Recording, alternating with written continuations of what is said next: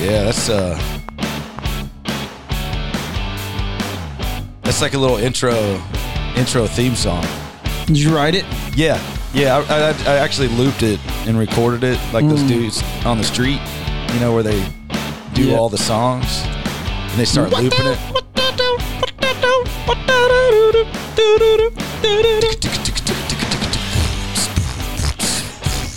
They just got that kind of stuff. Where's the button on that? You should probably. Oh, did you hear that? I did hear that. It's the strings on my microphone. That was really cool. Yeah, boom. You told me to hit the button. I thought you hit the button. I didn't hit the button. I don't know why that music started in the first place. It worked perfectly, but it actually was a pretty good time. It's built into the podcast thing. Okay. They put it in there when they ship it out. It's pretty neat. It's pretty neat how they do that. Yeah. So that's our new intro music.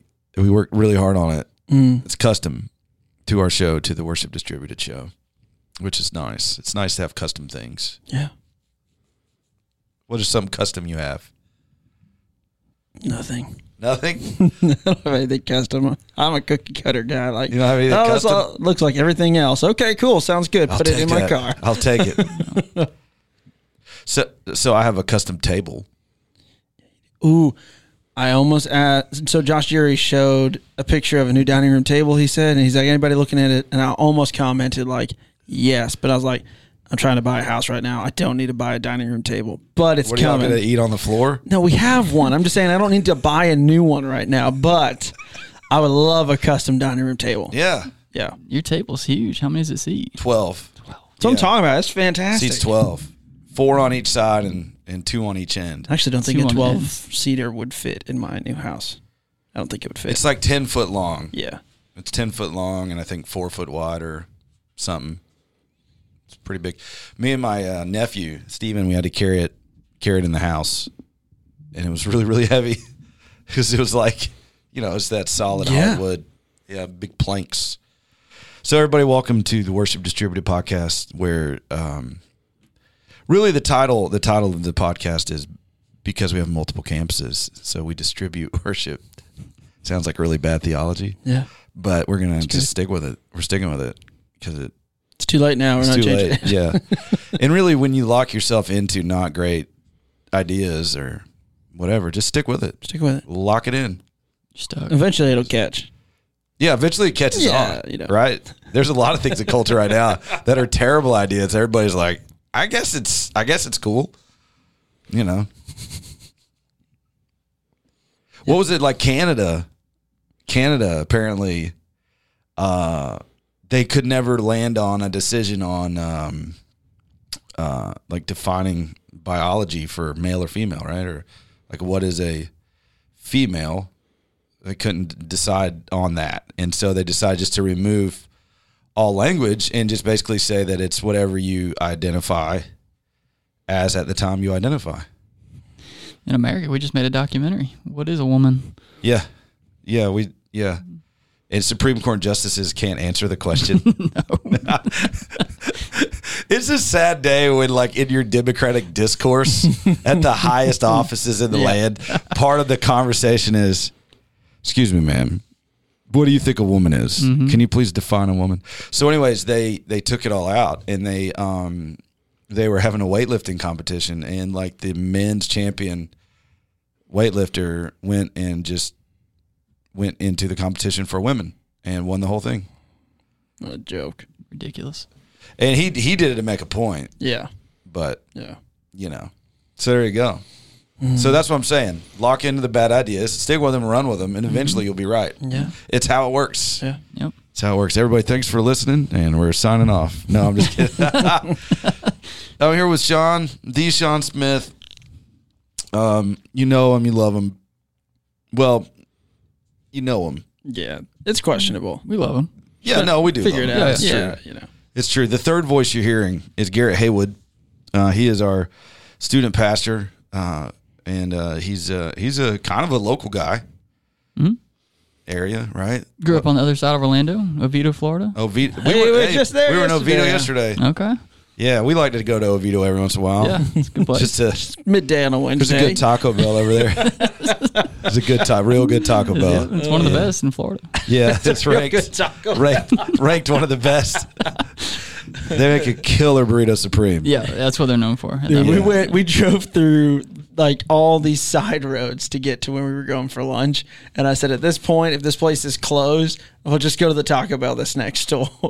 Yeah. Because I was like, this is ridiculous. Every wind and turn to finally get to Muya. Took him to Muya. Oh, it's a good burger. Diablo burger. Yeah. I got the Bacon jam. bacon jam. Okay. It was like spicy, Mm-hmm. and it was a spicy jam with the jalapenos on it. Little chocolate chip cookie dough milkshake afterwards. Oh, yeah. Got a Reese's. Yeah, I had a Reese's one. Okay. All right. Sean had a coffee with Oreo ad That's gross. where the Oreo was not added. Yeah, they didn't have the Oh, Oreos. all right, not as gross. Okay. I do What? actually. Not I as did- gross. Come on, man. I do actually agree. They looked at the order in the back. We're not doing that. the I know what it says, but the milkshake guy is like, I'm not putting that in there. Oh, man. Come on. That's good This is stuff. a terrible idea. I did not support this. No, I just had me a straight Reese's. He had a coffee with Oreo. And what'd you have? You had a That's the double bacon. double bacon. Yep. double bacon chicken tenders. Hey. Hey. Chicken dinners and pizza. Chicken dinners and pizza.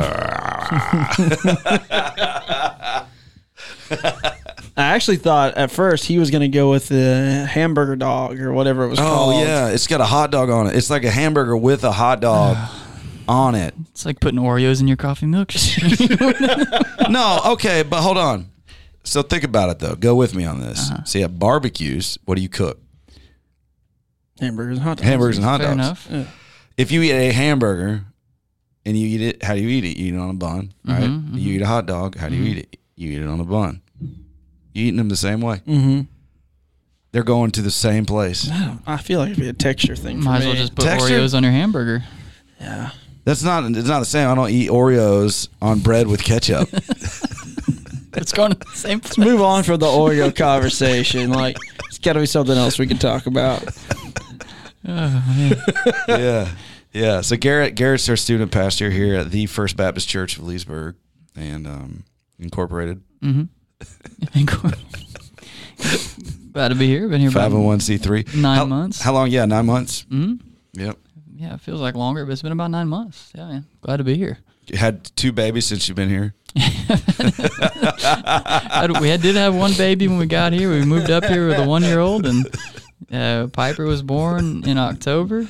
She's 6 months old now, man. It's crazy as we're recording this. I don't know when you release this. She might be three years old by the time It'll be released later today. later today. Okay, she'll still be 6 months old. There's not really a deep editing process that goes into the old Worship Distributed podcast. Export and apply. It slows down the distribution process. There you go. Yeah, we were getting complaints from our friends in Norway. Worldwide audience. Yeah, it is. It's worldwide. It's worldwide. Some of our German listeners are like, it's like, geez, man, calm down. Just chill out. Chill out a little bit. Sprechen Sie Deutsch? Dein Motor ist korrekt. Oh, gosh. You're going to get canceled. Yeah. Yeah. Yeah. It's really going to kill my opportunity to be president one day. Probably not, actually. Yeah. That might help you. It seems like you can get away with stuff. I really like him. He's a trailblazer. He's a trailblazer. All right. So, Garrett, what you got? What's the big thing that's going on in youth ministry right now? A big thing going on. We just finished our summer camp registration. Summer camp's a big deal in the life of our ministry, and so we're excited to be taking a bunch of students to camp this summer. Not just a bunch. Like the highest number. It's been a few summers since we've taken this many, so I'm excited about that. We can't. You don't just want to brag about your numbers, man, but camp pays dividends for months after you come back. So I'm pumped to be taking all those students with us, and we just opened up a new worship space for our student ministry that you guys helped really significantly help make that happen. So. Oh, yeah. What's that? That's on the second floor of the B building. Mm-hmm. Yep. Yeah, You know, honestly, that's below. It's a floor below where we used to do the Worship Distributed podcast. Okay. But we just got so big, we had to move down to the first floor. More space. Yeah, we needed more space. First floor C building. So better sound paneling. Yeah, that's. I wish everybody could see this right now. Yeah, you're looking at a pretty majestic. We're looking at a pretty majestic site. It's sound paneling. I don't know if you noticed last week when we filmed our episode in the bathroom. I said filmed, but I mean recorded. Recorded our episode in the bathroom with all the echo and everything. So we decided to move to a regular room and put paneling up. So it's knocked down about half of it. Yeah. So it's still it's like half echoey. It's just for it's not bad. Beautiful effects. Well, yeah, I mean, I feel comfortable. I feel like it's I'm looking at an illusion though, like staring into the panels. Yeah. It's like if you stare long enough, you'll see the face of Moses. And then blink, you blink twice or whatever, and it's like, oh man, it's a unicorn. Which is, hey Garrett, I've got a thought. I got a question. Because you're a theology guy. You just finished your dissertation, right? I did. Yeah, it's done. What'd you write it about? I wrote about leadership. So I wrote about internship programs for college students who feel called to ministry. So, whoa, yeah, we need to read that. Mm-hmm. Mm-hmm. Yeah, I'd like to get that going here. Not as theological, a lot more practical, but that was fun. That was a fun project. Yeah, that's pretty cool. Mm-hmm. What's one of the big takeaways you learned from it?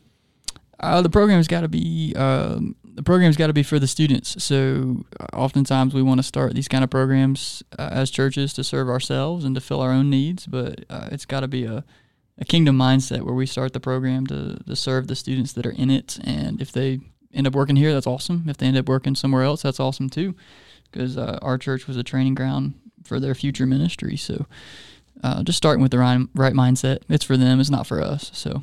That's pretty cool. Yeah, I'm excited to start something like that here one day. So the takeaway is for us. Yeah, that's right. yeah, we just use them. Do it for us. I need you to go to Wawa, and I need you to get me a refresher. Yeah, coffees and copies. That's Thank you very much. Yeah. We need some interns over here. Yes. Stat. Cheap labor. Yep. Stat. That's the purpose. You pay us. Do you pay interns? How does that work? That'd be ideal, but you can do it for free. There are programs that make the interns pay the church, pay into the program. That's a real thing. But I've seen it for free. I've seen it with stipends, but it's best if you can pay them. Just give them a little something. Yeah, so. I paid interns in my previous ministry position. Good. So how much you pay them? $100 a week. Mm. So I only asked them really to be there Wednesdays, Sundays. Give me some hours on Wednesdays. Be there earlies on Sundays. Yeah. So what would I have to do to become your intern? I have to talk to my boss Okay. about starting that program. All right. Let's say you were the boss. What would you do? How did you pick one? So I had an application you could fill out. We were right down the road. I mean, very similar to your previous ministry, Garrett. We're right down the road from college, and so we had a lot of college students just attending the church. And so the first Sunday of every fall and spring semester, we had a big get-together with the college students after church, and our staff would go and meet with them and hang out with them, talk to them about opportunities to serve that were just volunteer-based. But then we'd also talked about, we had a student ministry intern, we had a worship ministry intern, we had a pastoral intern. Let's go. And we handed out applications to those who wanted it, filled it out, and then I went through some interview processes with them. And then the final interview was I'd sit down with the executive pastor and myself and make them kind of go through a real interview, even if we'd already decided that they were there. But it's good practice. Come in, dress nice, answer the questions, talk about your, spiritual, your other parts of your life that need to be discussed, like they would be if you're working in a full-time job. So, and then they had weekly tasks that they would do, and it was not get me coffee, I promise. It was not. So a lot of the time they would lead student worship for me. That would be a great training ground for them.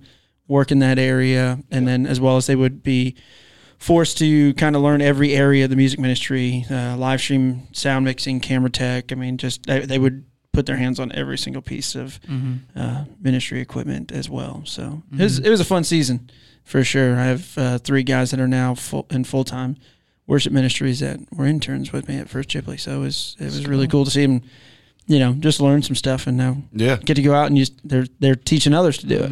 So for $1,200 a month. I like it. You got 3 new employees for $1,200 a month. So that's nice. Cool. That's cool, man. That's really cool. Let's go. All right. Well, congrats, Garrett, on getting that done. Yeah. How many pages was it? 170. It was 170. Long. It was a good time. Yeah. Is it double spaced? It is double spaced. Amen. Turabian formatted? Turabian formatted. Yeah. And reformatted. Yeah. So when do you start writing your paper real late in the day? Turabian nights like Turabian days. No? Okay. That's basically it. That's basically. Did you sing that a lot? Did you ever sing that one time while you were writing? No, I did not. Oh. 170 pages. I remember writing the 50-page thesis I had to for my master's, and to write 170 pages. I was pulling just stuff out of thin air to finish the 50 pages for my thesis. Good Lord, good on you, bro. Yeah, it was a good time, man. It's been finished for months, but the amount of hoops you got to jump through. This person has to read it, then this person has to read it, then this person has to read it, and all those hoops are there for good reasons. But man, it was a labor of love. So have you faced your panel or whatever? I did. Yeah, did that a week ago today. Yeah. Why didn't you tell nobody? Yeah, that's fantastic. Yeah, I'm just finished. Defended. You put a piece of construction they're paper like it's up good. They're like it's good. It's good to go. So you're a doctor now. I'm a doctor. Yeah. That's really cool, man. Dr. Garrett. Yeah. Dr. Haywood. Yeah, Dr. Haywood. I love that. Right along with Dr. J, Dr. Pepper. Yep. Dr. Haywood. Sweet Dr. Pepper. So, yeah. So I don't know. It's the sweet one. Sweet one. Yeah. There you go. Whatever it was. I don't think he was singing "Sweet Dr. Pepper." I don't remember. Just sitting there. I'm just sitting there singing it over and over again. Sweet Dr. Pepper. It's because I didn't have Dr. Pepper today. I had Cherry Coke, and that's why. It's a bad choice. Yeah, it was a bad choice. Should have gone with the Dr. Pepper. I like Dr. Pepper a lot. I used to be a big Coke guy, but I feel like I've come around on Dr. Pepper. Yeah, it's the best choice you can make, and I didn't make it today. I mean, not the best choice you can make. Yeah, it is. Let's be honest. It's a choice. It's up there. It's up there. It's up there with the choices.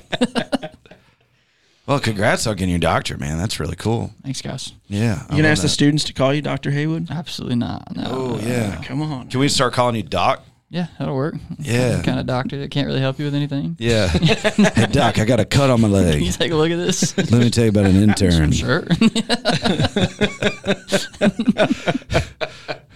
Yeah. Sheesh. Yeah. I've been coughing a lot lately. Hold on. Let me call my interns. Go get this man some Robitussin. Yes. For $100 a week. Oh, goodness. Coffee. You need a cup of coffee? Yeah. Yeah. All right. So we're going to do a new thing. All right. And it's our first time doing it. So I brought 3 books. I brought a Bible dictionary. Okay. I brought The Pilgrim's Progress. Okay. Old John Bunyan. And I brought a Presbyterian hymnal. All right. Okay. So what you're going to do is you're going to who wants the hymnal? Who's going to do that? Dibs. You got dibs on the hymnal? Mm-hmm. All right. So you get hymnal. Okay. I'm just trying to everything I can to get on the worship team. Put me in, coach. I've been trying for 9 months. All right, Sean, you get the Bible dictionary. Looking forward to it. All right. So basically, you got to just open up, like randomly open to a page and put your finger down. And then when you see it, you have to read basically the sentence that your finger's on. Okay. All right. And then you have to give like a impassioned speech about what you read and surround it. Just got to convince us about what you're talking about. Okay. Done? Yeah. All right. Who's going first? I think it's your idea. So you want me to go first? Yeah, I think you should. All have right. to. So here we go. So I got the John Bunyan, The Pilgrim's Progress. Doing a little flipping. How'd I end up with a dictionary? Dadgummit.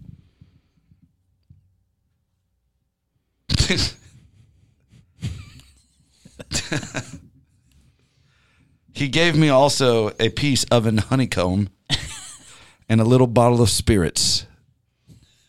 Now, as we think about the pilgrim, he was hungry. And he had stopped. He stopped. He was taking a break. He was just hanging out. And he was like, "Man, I'm hungry." And the guy was like, "I got you."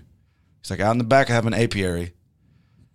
And he went out there, put on his bee outfit, the whole thing, like the whole big white bee outfit with the gloves and the mask with the net so he could see through it. Mm-hmm. And he went up into where the bees live, the big box he's built in his backyard.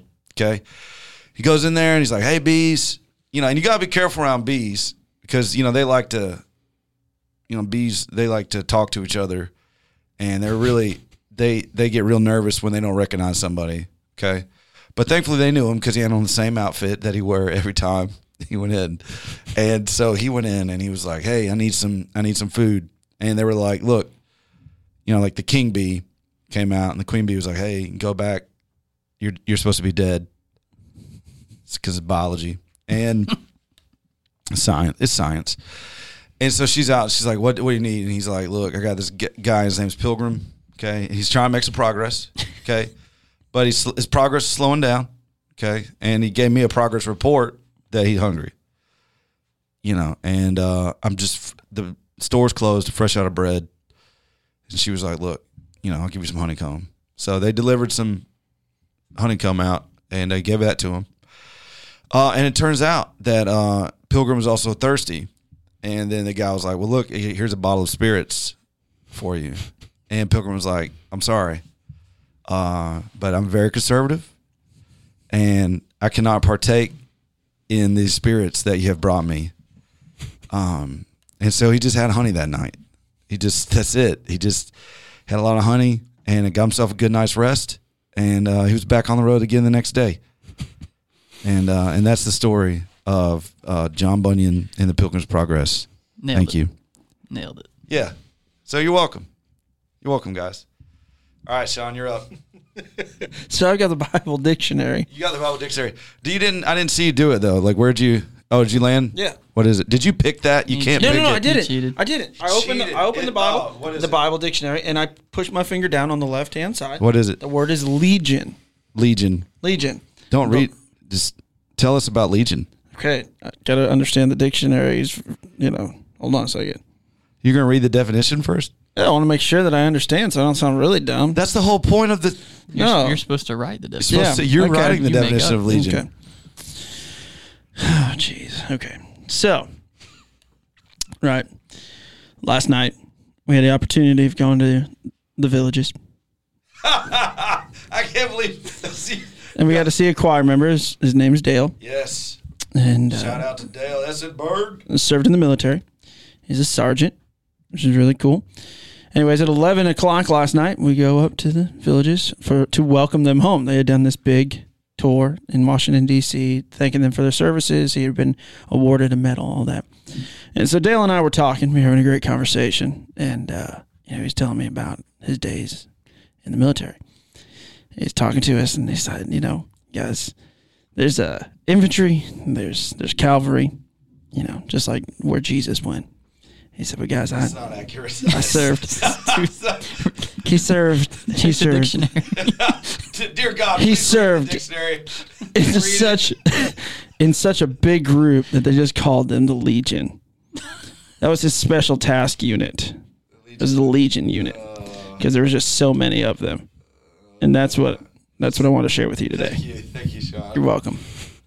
You could have said that we met at the American Legion. I could. That's where it was. It was going. I couldn't remember, to be honest. I just remember it as like AFW. That's all I can remember, and that's what it means. Yeah. AFW. They make a mighty fine root beer. Mighty fine root beer. So not as good as Dr. Pepper, but not as good as Dr. Pepper. When you're in a pinch.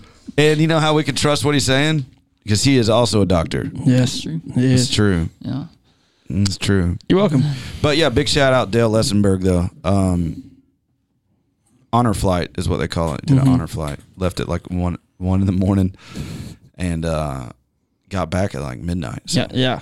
It's the longest day. Holy smokes. Long day. But they toured DC, went to a lot of the memorials, and it was all veterans. So pretty cool. Well, sweet. Let's go. All right, Garrett, you're up.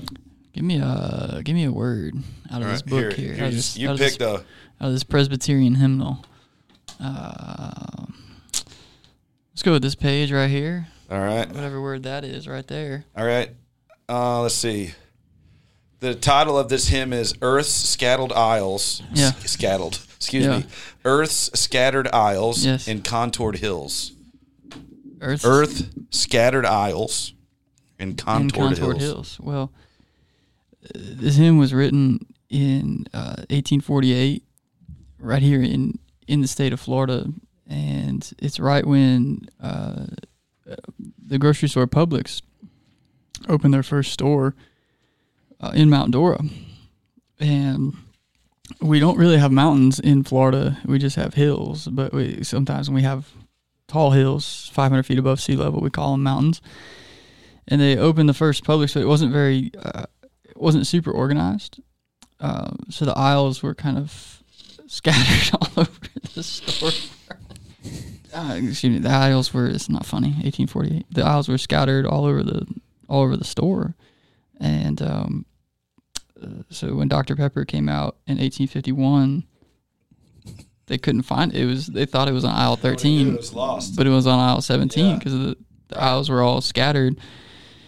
But the storefront was on the beautiful contoured hills of Mount Dora. And so that when the hymn writer, it was a member at First Baptist of Mount Dora, when he went shopping at this Publix, he had the inspiration for Scattered Isles and Contoured Hills, which we now sing in our worship services here weekly at First Baptist Leesburg. Weekly. Yeah, it's a response song. So it's a call of response. I'm going to actually just sing it for everybody here. It's in the book here. Let me find the page real quick. That was what a moving testimony to that song. Oh yeah. I love it when a song is really driven home, by this. You don't ever know the story behind it. The backstory, where it came from. Yeah.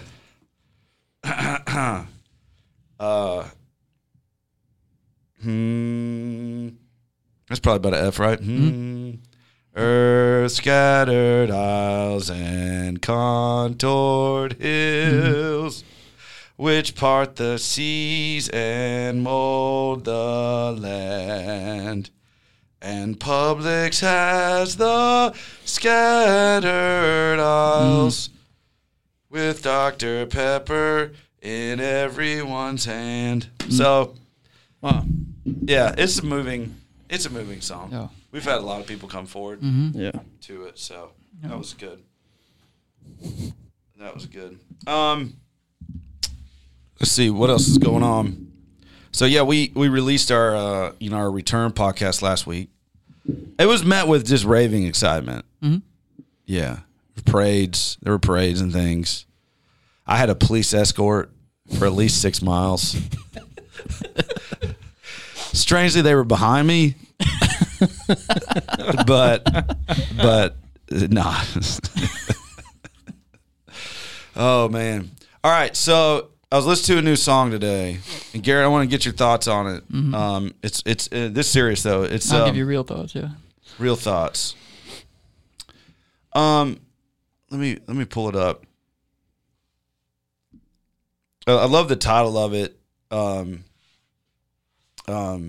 What is the King live forever? What's it, Sean? No, it is Long Live the King. It's pretty cool.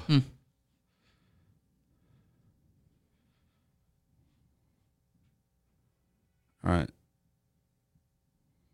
So let's see. Long Live the King. Lyrics. And it's that group.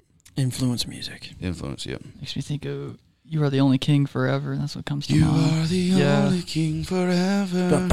Almighty God, we live high. So high. All right. Here's the lyrics. All right. This one's fine. This verse, I think, is fine. There in crown of thorn and thistle, the King of Jews was found, on a cross bloodied and broken, crimson river flowing down. As darkness fell upon Golgotha, tortured body wrapped in shroud, our Messiah laid beneath the ground. Okay. All right, here we go. Every curse upon his shoulders, with our sin he was adorned. Perfect lamb led to the slaughter as a ransom for our souls. One last act, and it was finished. Power of sin and veil were torn. On this cross was our victory won. By his love we would overcome. All right, now this is one I want to get your thoughts on. All right, here we go. You ready? All right. Then within the bowels of Hades a trembling was made. The very breath of God descended, which death itself could not enslave. The exodus of ancient sinners marched in triumphal parade. Finally, hell had been overcome by Jesus Christ, the Anointed One. Your thoughts? The Apostles' Creed comes to mind, which some have revised to take out the part that talks about Christ descending into hell. I think the Reformers left that line in there and decided to reinterpret it as like he didn't literally descend into hell, but he took on the consequences of our sin for us on the cross, and that's what that line in the Apostles' Creed really means. But I think we wouldn't. I don't think we would argue that Christ descended into hell if that's what those lyrics are saying. I do think he bore the full weight of the punishment for our sin on the cross, but I don't think he spent 3 days in hell, because right before that he told the thief on the cross that today you'll be with me in paradise. So, but that's been a centuries old debate. Well, Hades, though, the idea of Hades is that paradise idea, isn't it? I don't know. Because the difference between like Hades and hell, like we think of hell obviously as the home of the devil, eternal separation. Eternal separation, yeah. Fire and stuff. Mm-hmm. Terrible. Yeah. So the place of waiting, in a sense, for people who died before Christ, because they wouldn't have been, I guess, technically redeemed yet, right? Redeemed, not resurrected. Right. I don't know. The text is confusing because today you'll be with me in paradise, or elsewhere Paul says, to be absent from the body is to be present with the Lord. So whatever the place of waiting is for the saints is with the Lord. Is not separated from the Lord in hell. And so, I don't know the difference between Hades and hell and all those different things. But. Well, like the rich man, right? So the rich man and Lazarus. Mm-hmm. So he could. The rich man lifted his eyes being in torment, and he saw Abraham. So there was like another thing. Unless that's just, I don't know if that's more of a parable than it is, literal. I don't know. But it seems like there's a, because I thought at some level, we're not Catholic, but that's where their idea of purgatory kind of came from. Like there's a in between kind of place. Mm-hmm. Not arguing on behalf of that. I'm just throwing out, different where different theologies have come from. Right. And you could buy somebody, like you could donate enough to the church to buy somebody out of hell before they. Pretty terrible. Yeah. So the question in that statement is the bounded saints are set free. So does that mean that there are people that when Jesus died on this earth, that when he broke the chains of hell, that there were believers that were released from hell? Is what I'm trying to understand. So the question from the way this is written, because I really like this song actually. Mm-hmm. It's really good. Yeah, like the melody line is so unique and powerful, and the lyrics are really strong. Mm-hmm. But this, they're kind of dabbling into area which I respect them doing, to be honest with you. But it's it's not necessarily controversial, but it's not one that's talked about a whole lot, because something happened between Jesus dying on the cross and him rising again. Mm-hmm. Because there were people, they said they saw people walking around, right? Yeah. Like dead folk. Yeah. In Matthew, yeah. Yeah. So, where did they come from? I don't know. Yeah. I mean, I don't think they came from hell by any stretch. But I was wondering if there was like a gray area type text for us. Like, yeah, we could sing this, and because, is it really wrong, but is it also right? Well, it's not. To me, it's more the wording, though. Like, does it sound like he's saying the exodus of ancient sinners marched a triumphal parade, finally hell had been overcome by Jesus Christ, the Anointed One. I mean, it almost sounds as if like people came out of hell, and because Christ died, they came out of hell. And then, to me, the way does that sound like that to you guys, or does it sound like a reasonable take on Christ? Like you said, the Reformers, the way they readdress the Apostles' Creed. Yeah, well, I also think I think you're saved in the Old Testament the same way that you're saved in the New Testament. Like if you look at Romans 4, talking about how it was Abraham's faith that justified him, and it's our faith that justifies us today. And so I'm not sure that Abraham and the Old Testament saints were sent to hell until Jesus physically died in our time-space continuum. I don't know that would be accurate. But there has to be some place though where these other dead people came from. Yeah, I don't know.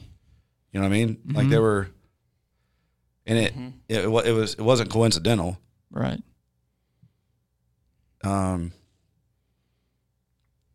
Yeah, it's interesting because I mean it does talk about Jesus did, you know, because we sing a lot or talk about it like, you know, he took the keys to death and hell and all that kind of stuff in there. There's no question on his, you know, crucifixion, resurrection, any of that, none of that. I'm wondering about that. Yeah, I don't know. I don't know. I do think the binding in the lyrics is interesting because, the Bible does talk about Satan being bound when Christ dies and is resurrected. That's a part of that process. Is Satan is now bound. But I don't know if prior to that, almost like if Christ did I don't even know if I'm using the right theological terms now, but if Christ did an exchange almost where there were people bound and he swapped them out and now Satan's bound, because the text does talk about Satan being bound, but right. I don't know. Yeah, I guess for me, my mind generally leans toward, in a not fully educated sense, but a vague memory of education I received on it, that folks who died in the Old Testament with faith, believing, and that faith being credited to them as righteousness. Mm-hmm. I do think part of me thinks that they weren't in heaven in the way we tend to understand it, as we will all be one day, because it wasn't prepared yet, right? So Jesus was like, "I'm going to go and prepare a place for you." Mm-hmm. You know what I mean? Like he's getting ready. Not saying that heaven didn't exist or whatever, but almost like the act of the physical act, so Old Testament, without the shedding of blood, there's no remission of sins. The concept of remission is it looks gone, but we can't completely say that it's gone. Like when somebody says I got an illness or cancer or whatever, and cancer's in remission, it's very exciting because it's like, hey, we think it's all taken care of, right? But it's not. But when Christ died on the cross, it was all completely atoned for. So all the sacrifices that were symbolic in a sense of what was coming weren't enough to actually atone for what had been done. Mm-hmm. Does that sound on par? It does. We're still not in the final state, even as we speak. There will come a time when Christ returns to judge the living and the dead, and a new heavens and a new earth will be created or recreated, really. So even still, we're not in the. If a believer dies today and is absent from the body and present with the Lord, they're still not in the final state. There's life after death, if you will.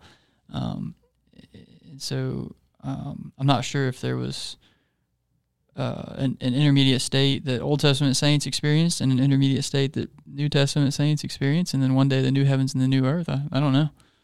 Yeah. It's a good question. Yeah, I don't know either. I haven't been there yet. Yeah. Haven't been there.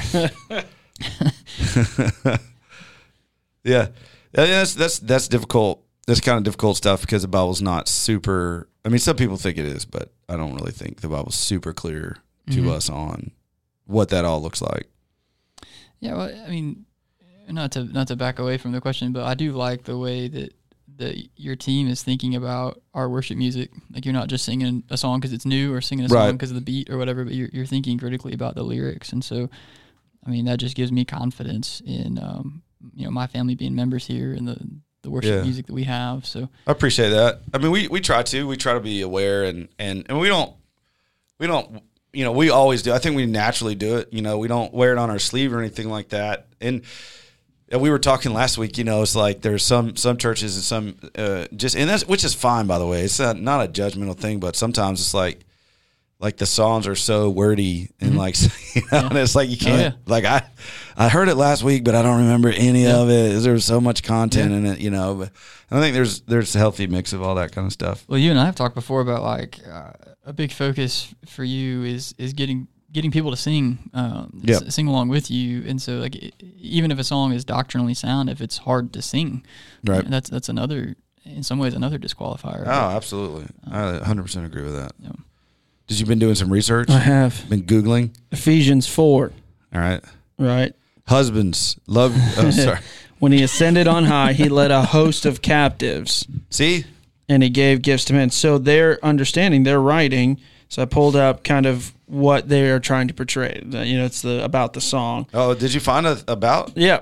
Nice. Yeah. So, and when they were talking, it says, this moment has been revered and respected by the church throughout the ages. That is the very centerpiece of our faith. From the torture he endured on his way to Calvary to the innocent blood that dripped from his head, his back, his hands, his feet during the crucifixion. From dying our death to overcoming death itself and setting free the captives of hell and stealing away its keys. What they're saying is they believe that the Old Testament saints, based on Ephesians 4, were held captive until, let me pull up the correct terminology so I don't misquote, until the Lord's atonement for them so that he could bring them to heaven himself. I don't know if I agree with that theology, but that's what... But that's what Ephesians 4, though. Ephesians 4, what does that say again? Ephesians 4, it says, and when he ascended on high, he led a captive... So let me pull up the whole 7 through 9. And so 7 says, but grace was given to each one of us according to the measure of Christ's gift. Therefore it says, when he ascended on high, he led a host of captives and he gave gifts to men. In saying he ascended, what does it mean but that he also had descended into the lower regions, the earth? He who descended is the one who also ascended far above all the heavens that he might fill all things. Yeah. So, and then it goes to the gifts he gave. That's where I think about the idea of... I'm wondering if the word hell there, the way it's said, is not necessarily hell in the sense of we think of it like as punishment, fire, but more of it. Maybe it's one of those words where it can be, translated multiple ways. Yeah. Mm-hmm. A lot of speculation here, so don't anybody go base their faith upon this conversation right now. But it would be worth researching a little bit more. But I have heard of that concept of Hades, in the sense where Hades wasn't necessarily a place of punishment or a place of consequence, but it was more of a place of waiting. Which kind of also is synonymous with where Paul says a little bit later in Thessalonians about the dead in Christ will rise. They're not dead. They're asleep. That's like a state of sleep. And I don't even know if that means physical. They're just they're dead the way we would define it, but their soul is just not active or aware until whatever. I don't know that it means that, but it does seem like the idea of that place of waiting would have been like a place of paradise, where they were taken care of, where they were everything, whatever. I don't know what all the words to say. They're fine, spiritually fine. But then when Christ died on the cross, was buried, like he said there in Ephesians, he's descended into the earth, freed the captives to that were the captives to Hades, and then took them with him. Yeah. I have a hard time with that thought process that Abraham and Jacob and David and Solomon, never mind, let's not use Solomon because Solomon was fine. He was fine, but he never He just liked the ladies. He liked the ladies, but as Solomon never had a moment post all of his mistakes of going back to the Lord in Scripture. So we don't know that.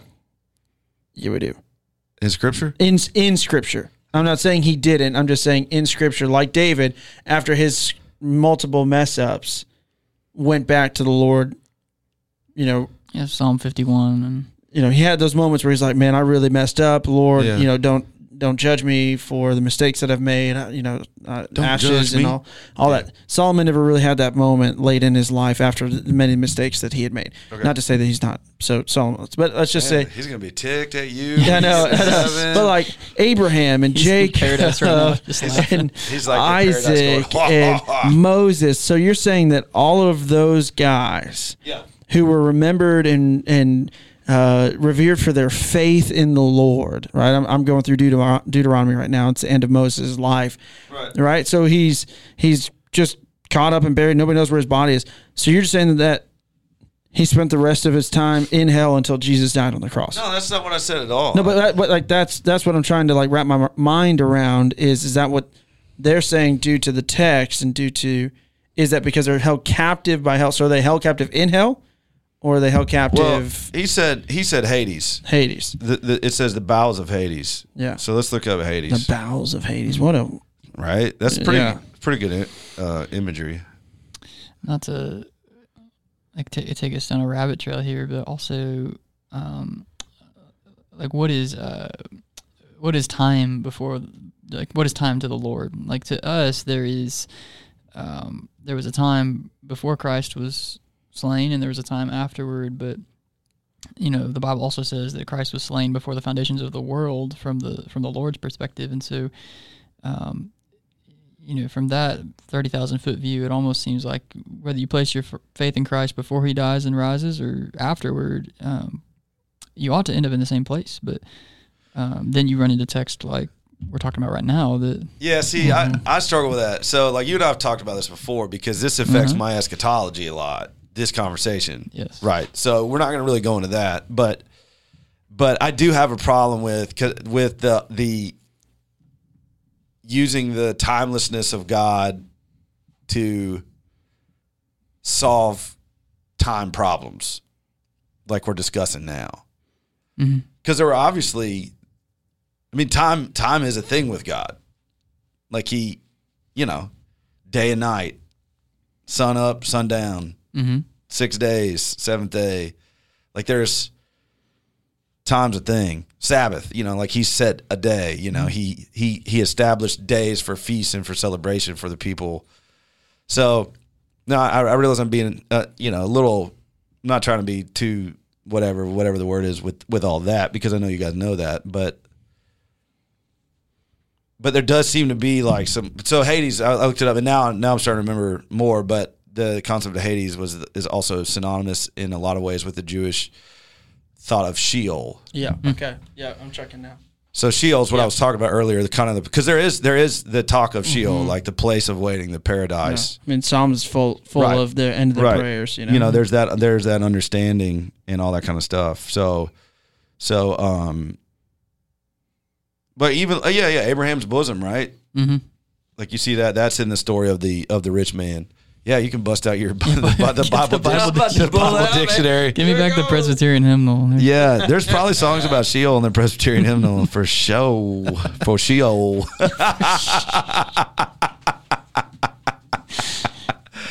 Oh, man. So the New Testament Greek equivalent of Sheol is Hades, which is also a general reference to the place of the dead. So at least it seems like in like old church, old tradition, or old thought, there was some level of, there was a place. Jesus went somewhere. Mm-hmm. And we know he didn't go to heaven. Like in between, because it says he went down in the earth. And then later he ascended. So it seems like Paul's talking about in the time between the cross and the resurrection, there was something going on down in the earth. Now, maybe Paul, like being doesn't know exactly the right That's funny. That's going to get me in trouble with people. I don't mean it that way. I'm just thinking out loud here. Paul made a mistake in the scriptures. See, here it comes. It's not inerrant. Distribute that. Worship distributed is over. Offline. Beep. But no, I'm not saying that. But maybe just the wording or the description there could, sometimes we look at it and we have to take into account like the words that were used and the way they were trying to describe it. Yeah, because not to oversimplify things, but like Christ's ascension was physical, and so maybe his descension in Ephesians 4 was physical, and it was just talking about him. He was buried for 3 days. Like his physical body was buried. It could be as simple as that. I don't know.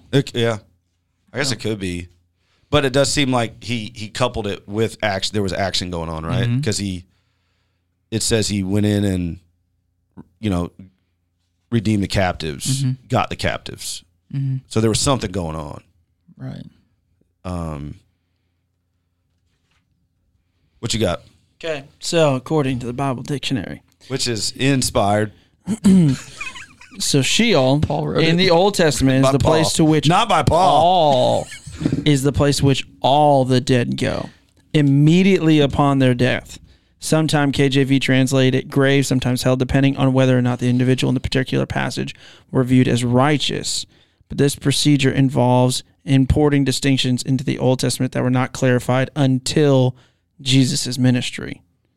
So Sheol, according to the Old Testament, is where all go. Everybody goes. So you are a member of the Midianites.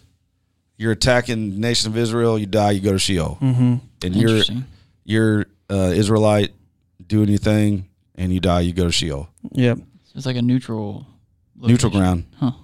And it says, okay, so Sheol involves those who die under wrath and separation from God, the God their wickedness has offended. On the other hand, there are those who can confidently look forward to glory, and this is seen as redemption from Sheol. See?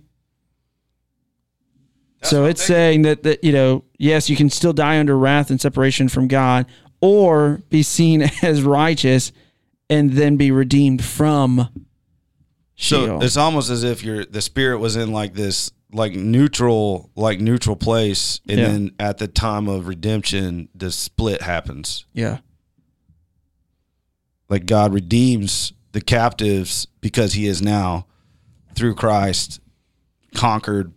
Officially made righteous those who have been faithful. He officially the final sacrifice. Yeah. Done. Boom. No more scapegoat. Scapegoat's right here. It's Jesus. Yeah. Sacrificed. So now that separation occurs. And the people in Sheol that are like Abraham, counted unto him as righteous, Moses, those folks are like, Jesus is like, got you. Let's go. I'm pulling you into glory. Got you. Pulling Ephesians 4. And then the rest, like you said, you're going to be judged. So to me, then this is the question then, right? So the question is, if somebody dies now, okay, it's almost like since Christ has conquered this, but the final judgment hasn't come. Because that's what you said, right? There's going to be a final judgment. Oh, yeah. So since the people that, if you know Christ now, like Moses, right? Now your faith is credited. Blessed are those who have not seen and yet believed, right? So we haven't seen, but we believe, right? Like Moses, like Abraham, just on a different side of the cross. We die to be absent with the body, to be present with the Lord. But everybody else dies. Maybe they're waiting. Maybe they're stuck in that place of waiting until the final judgment. When they're cast. And then they'll be cast into the lake of fire, because that's coming later for Satan. Yep. I don't think it. And what's funny is like this could be a chance. I'm not saying this is right. By the way, just disclaimer. I'm not saying it's right because I think this is like sure. This is pretty heavy. Yeah, absolutely. At the same time, though, I don't know that this is a theology rocking concept. It's deep, but deep doesn't mean it's a drastic change to the way you function in your theology, because we're not questioning the efficacy of the cross, the resurrection of Christ, or who he is, or anything like that. Right. Just kind of the process of after life. Right. Yeah.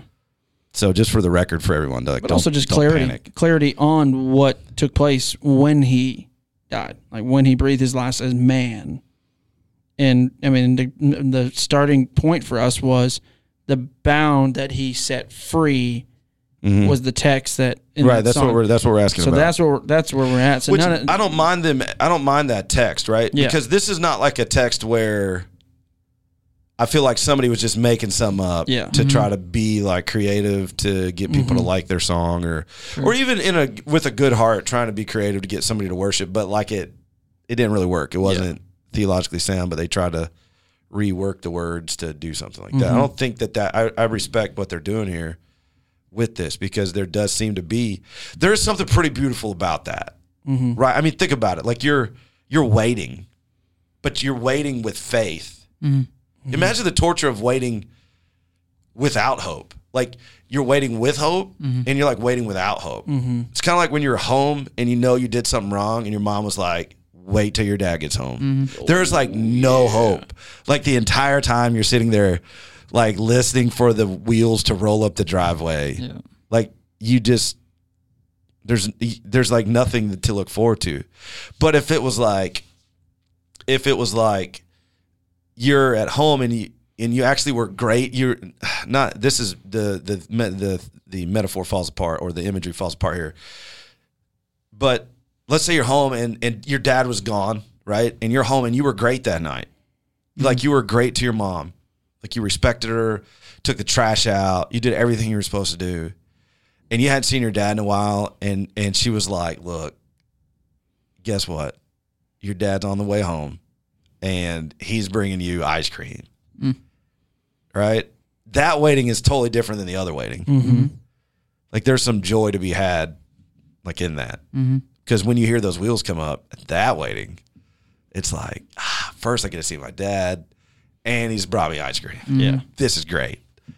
So there's like joy in that waiting as opposed to like trepidation in the other type of waiting. Yeah. But that's where my stance kind of on, I don't like the idea of hopping out and declaring God time. I struggle with that. I mean, I could see how it works. Not see how it works, but I could intellectually try to be like, oh, okay, I get that jump. But I do think there's something there. Like he created the world. People are living. They're not redeemed. They're dead. So there's a place of waiting. Everybody's dead because the judgment really hasn't come yet. Right? Because you probably really couldn't send them to hell yet because the judgment hasn't showed up yet. There hasn't actually been an official judgment. Sure. Even like 2 Peter chapter 3 talks about like a day is 1,000 years to the Lord, and 1,000 years is a day. So there's something going on there with time. But I don't know. I want to hear the lyric again in the song. What's the lyric? Sean, can you pull it up? Because I have my own thoughts on that Peter. The Peter verse is there, but because now I guess my question would be like a pastoral one. Like if we sing this in a service and someone comes up after, it's like, hey, Pastor Steve, what does this mean? Like I'm kind of curious about the elevator pitch at this point, or if we may not be to that point yet. We may not have one yet. All right, I got it. All right, go ahead. Then within the bowels of Hades a trembling was made. The very breath of God descended, which death itself could not enslave. The exodus of ancient sinners marched in triumphal parade. Finally, hell had been overcome by Jesus Christ, the Anointed One. Yeah. Well, so I think part of that is just part of the chronology, right? The storyline of what Christ did. So let me see if I had to explain it to somebody right now, I would say, look, God's day of judgment is coming. But what this shows is that in our time here on earth, what Christ has done frees us from the judgment that's coming, frees us and gives us hope that we can hold on to, like what is it? Is it Hebrews faith is the substance of things hoped for, the evidence of things unseen. You know, it's the hope we hold on to. It's the faith we hold on to. So Christ has come and released us, you know, here on earth through his finished work on the cross. I might explain, it's like, look, this, you know, you look at Ephesians 4, you can see where Christ went down in there, took care of some biz, and well, there is an element too of like something happened when Christ died and rose again. Like the new heavens and the new earth burst forth out of the grave, and it's not like he rose again, ascended back to heaven, and we go on as if nothing happened. So it makes sense to me that, like, I think the line was the exodus of ancient sinners in a triumphal parade. Like something happened. Yeah, well, when we see that, it says in Ephesians 4, like you said, like there was, Paul acknowledges that the sinners were, you know, and I think here the word sinners too, we're all sinners, right? So I think that's what he's saying there. I don't think he's saying like people who died in sin opposing the things of God. I think the concept is, there's an understood concept of just everyone's sinners. They're finally redeemed. You died, and now you're redeemed. You're finally redeemed. You're redeemed from that. Yes. But your soul had to wait. You know, I think the Peter verse, like about the day is 1,000, which is a great verse. And again, I don't argue the timelessness of God. He's obviously timeless. But I think Peter was maybe making more of a statement that you could trust that God's going to take care of things in his time. Right. God's not necessarily in a hurry because he's always been around. He's always working. That's true. Yeah, the context of that verse is like he's waiting for more people to repent. Like right, because he doesn't want any to perish, but all will come to repentance. Right. You know, because he goes through. He says they deliberately overlook this fact that the heavens existed long ago and the earth was formed out of, you know, like all this stuff happened long ago and the earth was formed by God. Like God did all these things. That was long ago, and people are like overlooking this fact. You know. But like even this one was interesting. Like where was it? They will say, "Where's the promise of his coming? For ever since the fathers fell asleep, all things are continuing as they were from the beginning of creation." It's like it's just the use of the word sleep and like all this kind of stuff. It's like a state of like a neutral state when you're asleep. You're just kind of there until you're awakened. So that's a beautiful thing, though, right? I mean, it's kind of beautiful that we can talk about our God in this way. That his mystery is so big that we can't just kind of parse out like all of this stuff and just be like, oh yeah, this is exactly what this means. Like this is exactly what happened. I even just the idea of I think, Sean, what you pulled up about that lyric being rooted in Ephesians 4 is almost sufficient for me to say, like, you know, these songwriters didn't just make this up. Like, you know, they rooted it in these scriptures, and we're still working out what these scriptures mean, but it's you know, it's scriptural wording. Yeah, and I think also to that point, which I 100% agree with and I appreciate you saying, I would also just like continue on that thought and say I appreciate that we don't leave something out of the chronology of Christ because we can't completely define it. Right? Yeah. Like, you know what I mean? Like, if I was like if I passed away and you were like reading my obituary or whatever, like I wouldn't want you to leave a segment of my life out because you didn't exactly know all the details or completely how it went about. You know, you just skip over it. Oh, he was a nice guy. He's funny sometimes. It's pretty annoying, reasonably. like it's just say like general stuff, because I will say, like, a lot of times I think preachers, you know, communicators with the gospel, songwriters, singers, sometimes are maybe a little too general, which I know pushes against something I said earlier about the wordy songs. I think there's a difference between the two. I don't want to conflate that.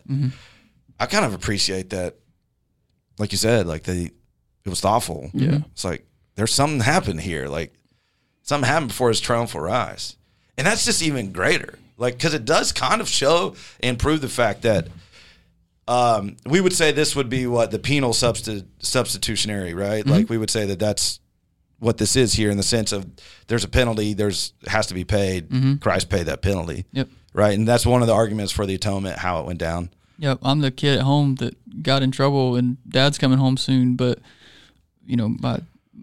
my this illustration falls apart. But my sibling was good and took the punishment from Dad on my behalf, and I got to eat the ice cream, even though I'm a filthy sinner. Mm-hmm. Right. That's the beauty of the gospel. Right. And then you go to your dad later and you're like, look, like I did this, and he's like, hey, like I know, but it's been paid for. Yep. And I forgive you.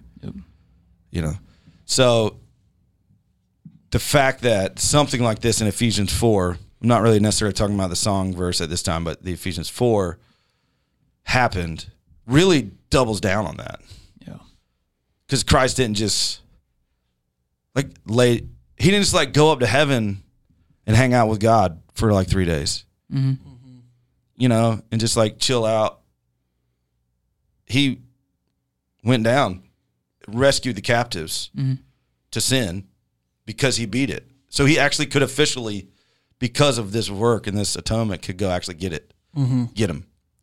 He had the key. That's where the concept of key comes, right? The concept of the keys to death, the keys to sin, the keys to hell. Yep. Pretty cool. Yeah. It's pretty cool. I feel like we've solved it. Yeah. We fixed it. I think we fixed it. Yeah. I think we locked it in. Nailed it. This is going to be listened to in all kinds of seminaries. Yes. Oh, yeah. Right now, they're going to be like, holy cow, these guys got it. A bunch of weird music guys and a doctor. It's going to be the opposite. It's going to be like, hey, guys, this is what not to do. Never when listen. Discussing theology. This is why we don't let worship pastors. This is a commercial to go to seminary. Yeah. This is why you need to come to our school. So you don't end up like this. You don't want to end up like this, guys. That's great. Oh, my goodness. That's funny. All right, rapid fire. You ready for this? All right. Kind of get off such a heavy topic. Let's go. All right. Who wins the NBA championship? Go. Lakers. Okay. Oh, man. Come on. Phoenix. No way. Ooh. Let's go. No shot. Yeah. Let's go. I'm going with my boys out of Boston. Of course. Well, yeah. I'm going with Boston. I mean, the biggest guys they got to get through is Milwaukee, and Giannis is hurt. Mm-hmm. I'm just saying. Okay. Say Chris Paul all the way. Chris Paul's averaging 7 points a game right now at 38 years old. I don't even know who all is completely in the playoffs right now, to be honest with you. But I have to say, Phoenix is a good. I mean, that's a good pick. team. That's a good pick. they're a good team. They won't make it past the Clippers. They have no depth. That's going to be their problem. I don't think they'll make it past the Clippers No either. way. Yeah. It'll go to 6 or 7. Let's go Phoenix. All right, Phoenix, Lakers, Celtics. All right. You don't care about this one. I'm going to ask you anyways. Lakers and Celtics. I want to throw it back, though. Those were some of the good old That'd be great. days. I'd love to see it. Good old days Oh, yeah. of basketball. Larry Bird and Magic Johnson. Yeah. That was magic. Yeah. Y'all weren't alive at that time. I was like 12, and I would watch all those games. I loved Larry Bird. Loved Larry Bird. So good. Michael Jordan. Pure basketball player. Like he didn't do anything fancy. It was just good basketball. Hey, let me ask y'all about this. Y'all know this mighty good name of a basketball player from days past named Dan Marley? No, sir. No. Dude, that guy. This is white dude. He played for like 4 different teams, and he was always kind of second string. But, man, he was a good player. He'd get in. I don't know why. I liked Dan Marley. I think I saw him play one time. He played for the Suns for a while. Played for the Cavaliers for a little bit. The Suns are probably picking back up right now. They could use them. No, I don't think. I seen him. I looked him up the other day, and he ain't looking like he's gonna be coming back. Didn't age well. I don't know. I don't know that he's ready for another round. Oh gosh. All right. What's next? All right, next one. Let's talk future sports. I know you guys don't care about NHL. Gators. So all right, so let's talk. Here we go.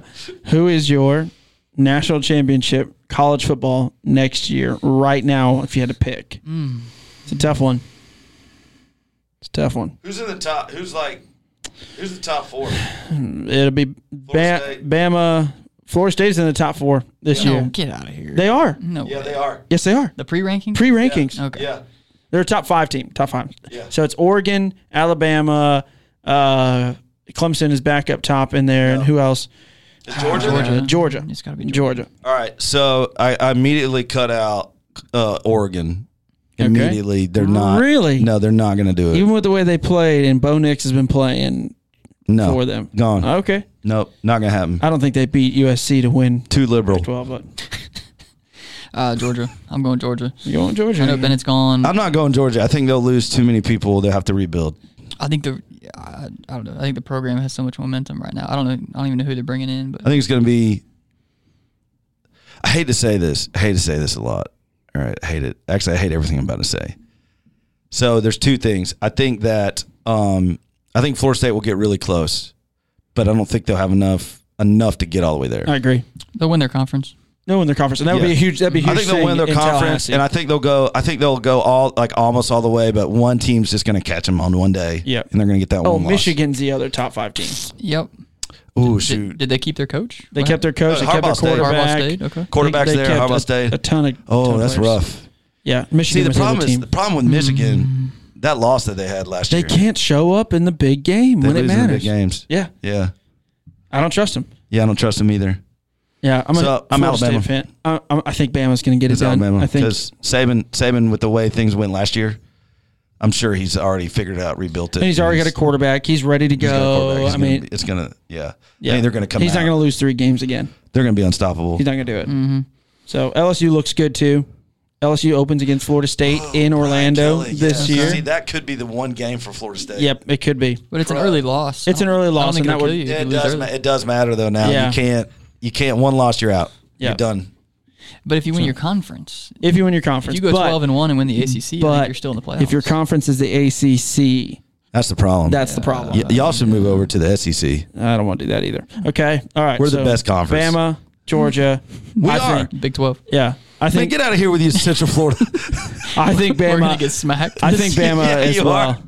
So I think Bama as well. All right. Where do you think? Okay, my rapid fire. Where do you think University of Florida ranks this year? How do you think they end the season? Win loss 6-7.